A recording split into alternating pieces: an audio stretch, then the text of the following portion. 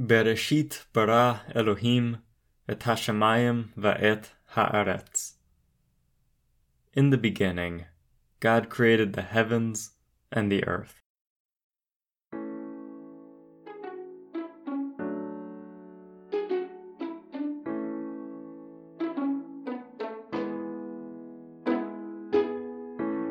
Good morrow, everybody. My name is Ben LeBoot, and welcome to Stories of Symmetry, revealing beauty and purpose through another look at faith, the sacred, and the stories that unite us all.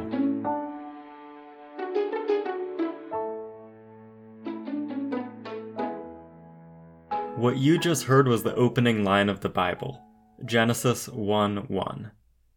These 7 words, as they are written in Hebrew, are, arguably, some of the most analyzed words in human existence.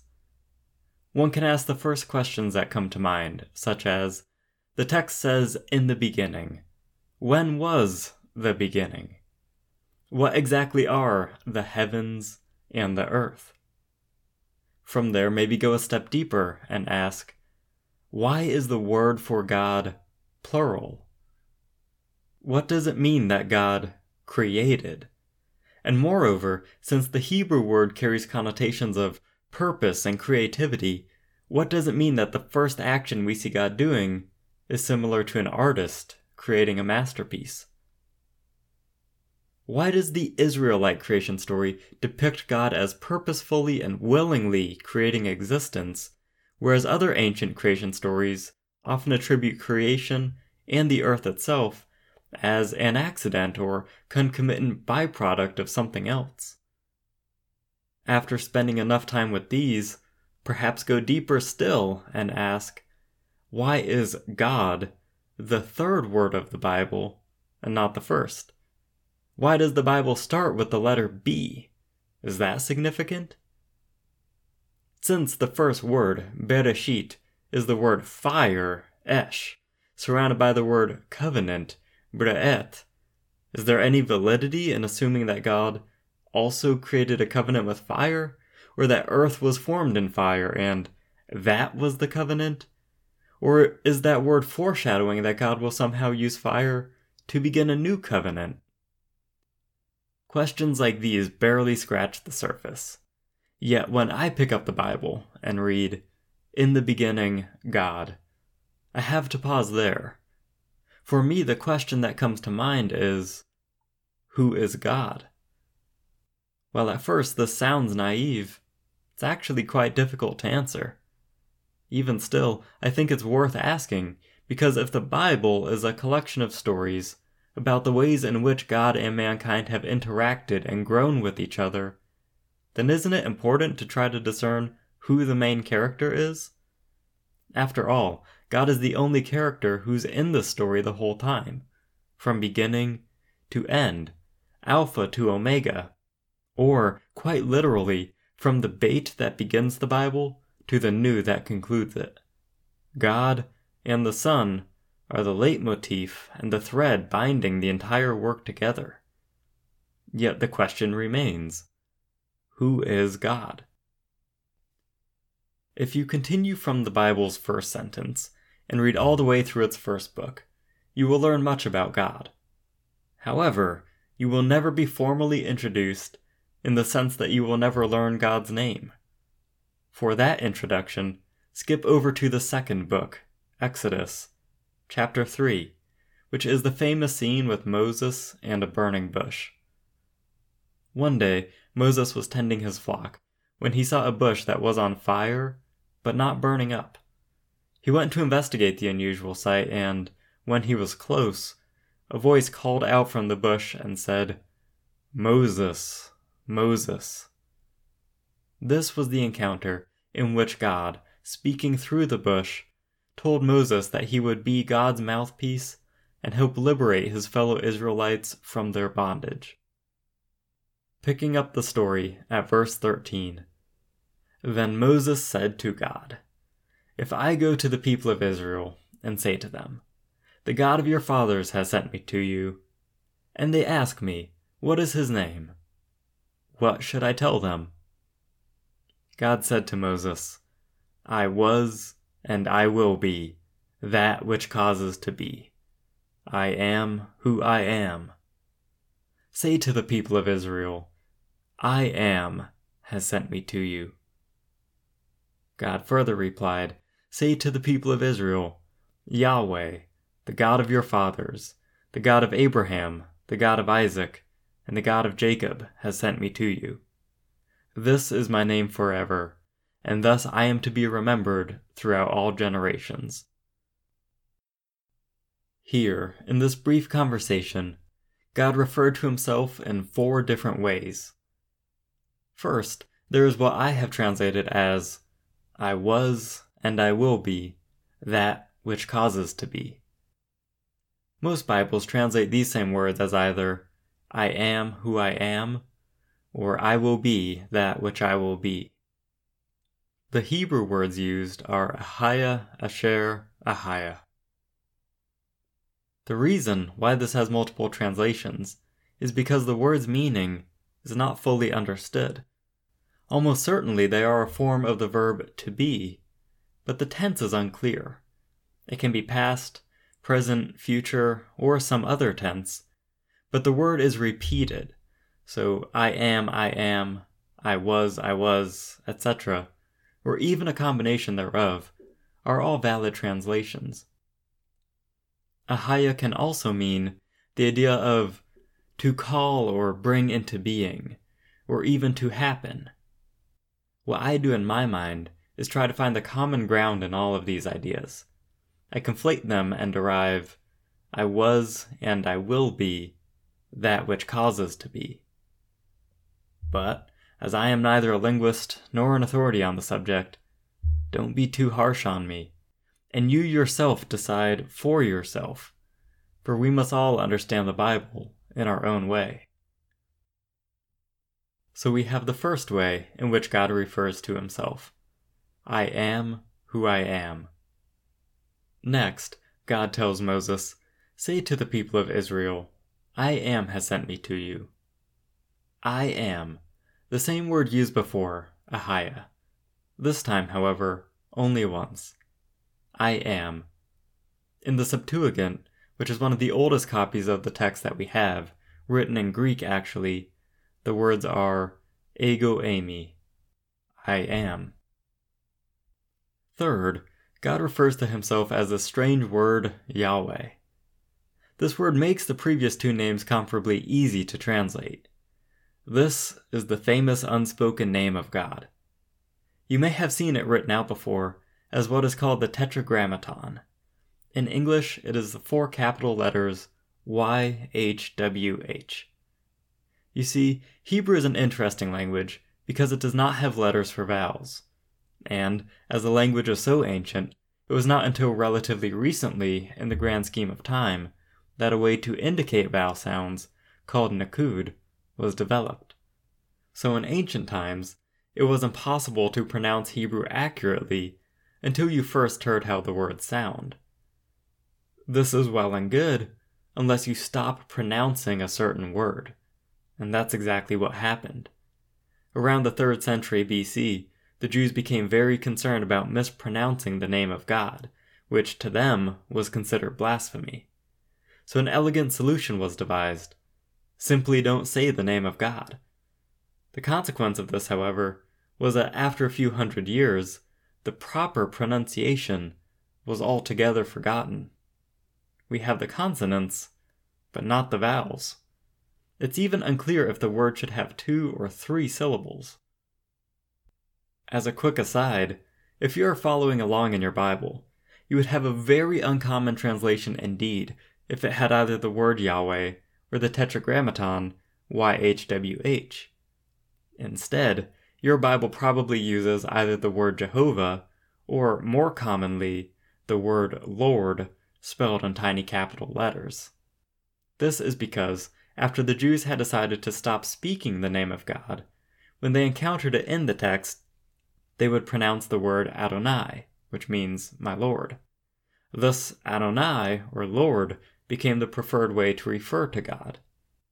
And your Bible prints Lord in tiny capital letters to let you know that the original text is not Lord, that is Adonai, but that mysterious tetragrammaton that no one knows how to pronounce.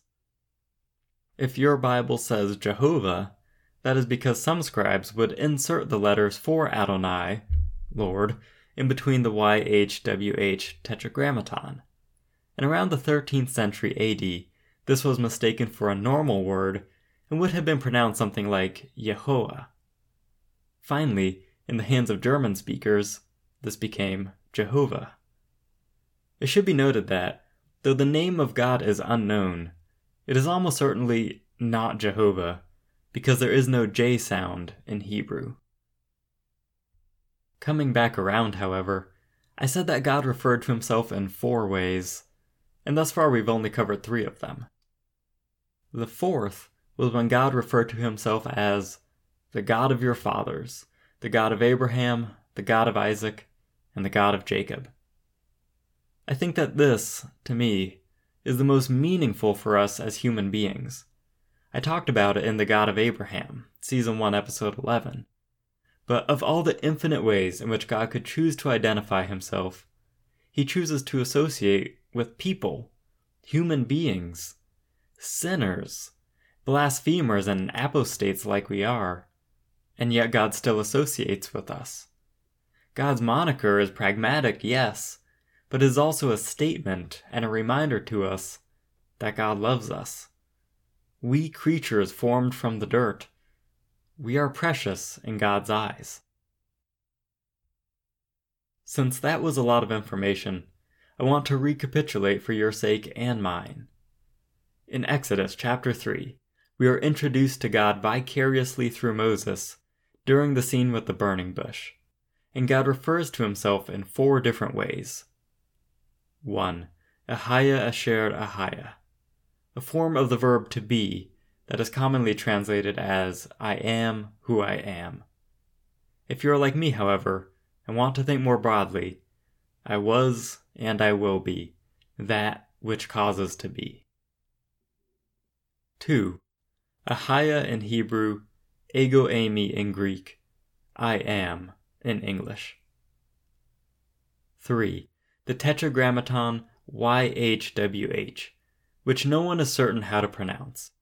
One good guess is to say Yahweh, but to avoid saying it incorrectly, Lord, with the tiny capital letters, is usually substituted. 4. The God of your fathers, the God of Abraham, the God of Isaac, and the God of Jacob. God uses the patriarchs of his chosen people to distinguish himself from other deities. Now, while all that might feel like a full episode, it's actually just the appetizer. The meat and potatoes of this episode come from the Gospel of John.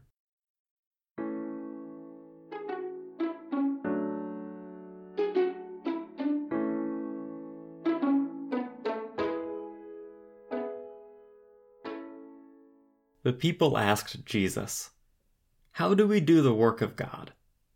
Jesus replied, "Believe in him who God has sent."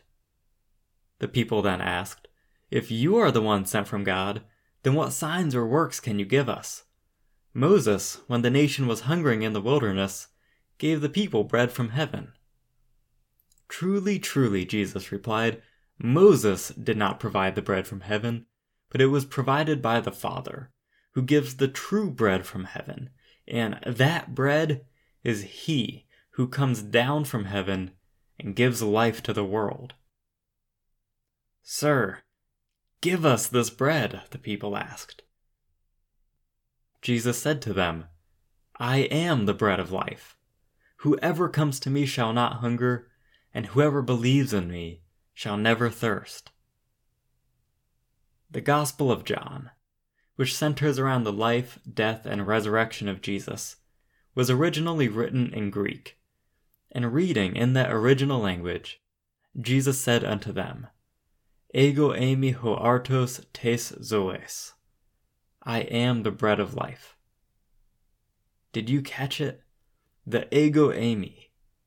Ego eimi ho artos. I am the bread. Ego eimi. I am. It's the same expression that God chose when speaking to Moses from the burning bush. And while I would normally consider such specific cross-referencing grasping at straws, I aver that this ego eimi is something special. And here's why. Ancient Greek, the original language of John's Gospel, treats the verb to be in the fashion of most Romance languages. Take Spanish, for example. To say I am, one could say yo soy. But the yo, the word for I, first person singular, is usually not necessary. Therefore, to say something like I am strong, one can say yo soy fuerte, but generally you would say soy fuerte and omit the yo. Italian is the same. I am strong. Io sono forte. But unless there is a good reason to do otherwise, any native speaker would simply say sono forte and omit the io. The same with Latin. Instead of ego sum, just say sum. And indeed it is the same in Greek. Instead of ego eimi, just say eimi. But God said ego eimi, I am. Therefore Jesus also said ego eimi, I am. And this is significant because by it, Jesus was deliberately calling attention to I am. And this certainly would not have been lost on his original audience. Rather, it would have been as bold and conspicuous as sounding a gong whilst playing bagpipes. And not just once, but 7 times in John's Gospel did Jesus use the phrase ego eimi, I am. While each I am statement is worthy of its own sermon series, I will limit myself to merely enumerating them. John 6:35, I am the bread of life. John 8:12, I am the light of the world. John 10:7, I am the door, often translated I am the gate. John 10:11, I am the good shepherd. John 11:25, I am the resurrection and the life. John 14:6, I am the way, the truth, and the life. John 15:1, I am the true vine. Taking a brief aside, have you ever noticed that the same numbers occur over and over again in the Bible? That's because numbers are significant. Take, for example, 40, the number of testing and trial. For 40 days the floodwaters rained down from heaven. For 40 days the Philistine champion Goliath taunted the army of Israel until David cut him down. For 40 years the Israelites wandered through the wilderness. Jesus spent 40 days in the wilderness after his baptism, and the extensive list goes on. 3 represents unity or completeness, as of the Trinity, Father, Son, and Spirit. There are 3 patriarchs, 3 sons of Adam, 3 sons of Noah, 3 gifts from the Magi, 3 divisions of the temple. For 3 days was Jonah inside the belly of a fish, etc., etc. And of course, 3 days between the death and resurrection of Jesus. 12 represents perfection or completeness, and it's by far my favorite number because it's what mathematicians call a highly composite number. And if the world rid itself of the asinine decimal system and replaced it with the dozenal system, then the world would be a far better place, and everyday calculations also would be much easier. Let's be honest, there's a reason why the calendar has 12 months, a foot has 12 inches, and a carton has 12 eggs.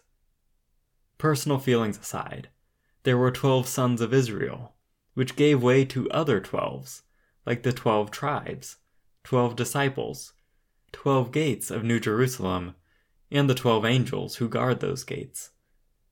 Of course, everyone has heard of 666, or 666, the number of the beast in John's Revelation. And that book also mentioned lots and lots of 7s.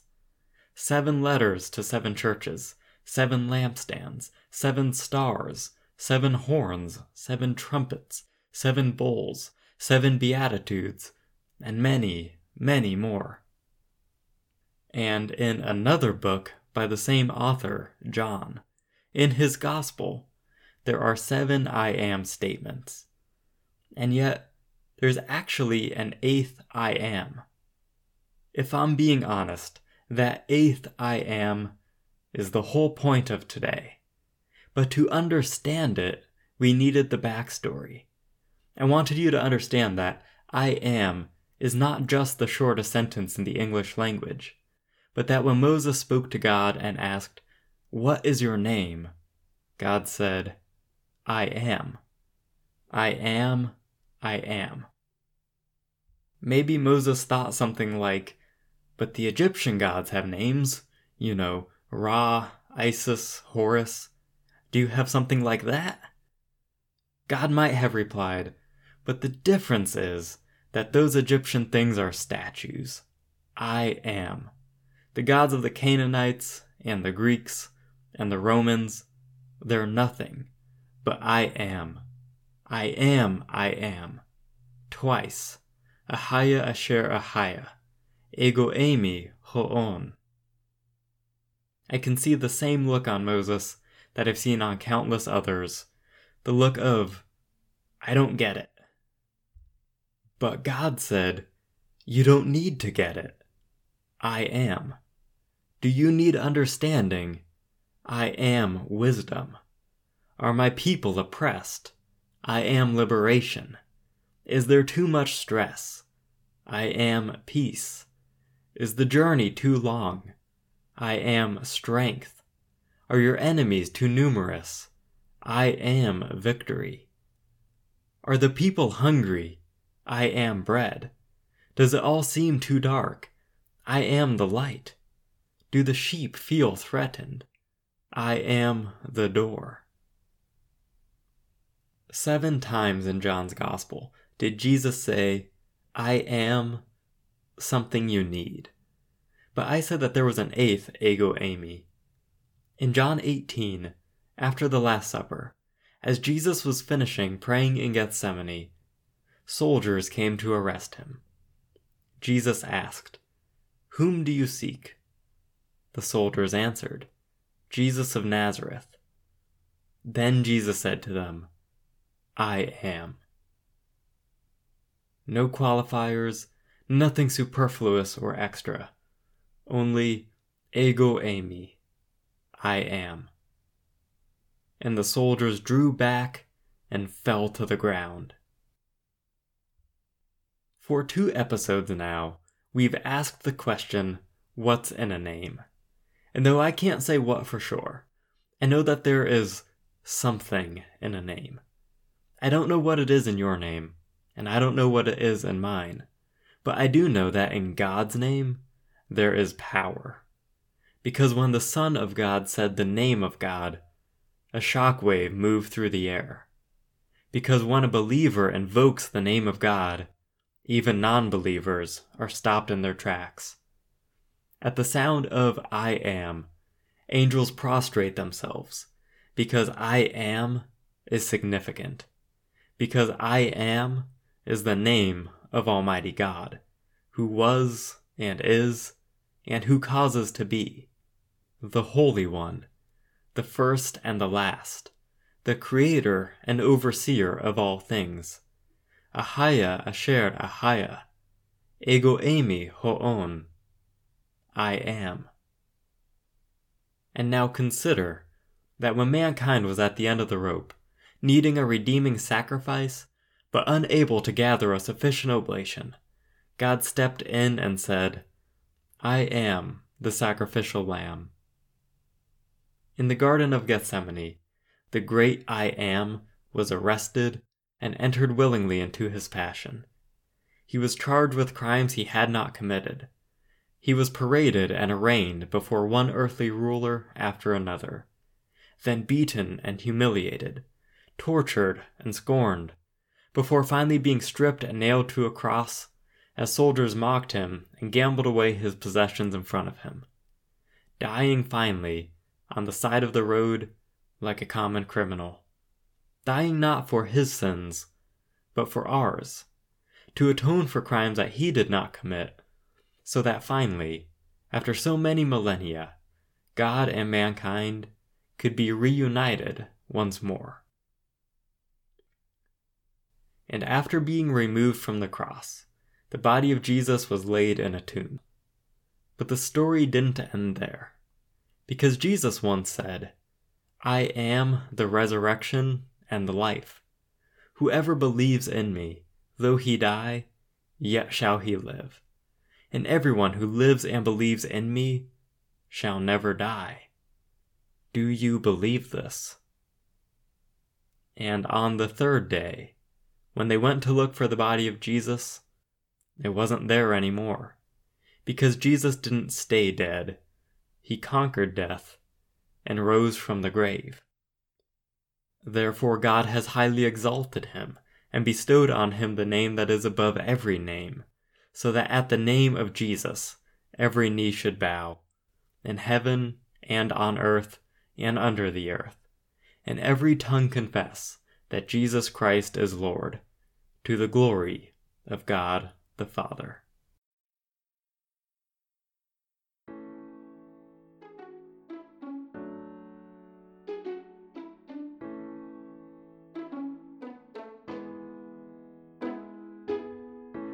My name is Ben LeBoot, and thank you for listening to Stories of Symmetry, a fortnightly podcast dedicated to revealing beauty and purpose through another look at faith, the sacred, and the stories that unite us all.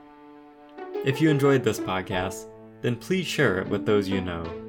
And don't forget that blogs, episodes, and other information about the show are available online at storiesofsymmetry.com and on Facebook and Instagram at Stories of Symmetry. Have a great day and a great 2 weeks until we meet again. Go with God. Go in peace.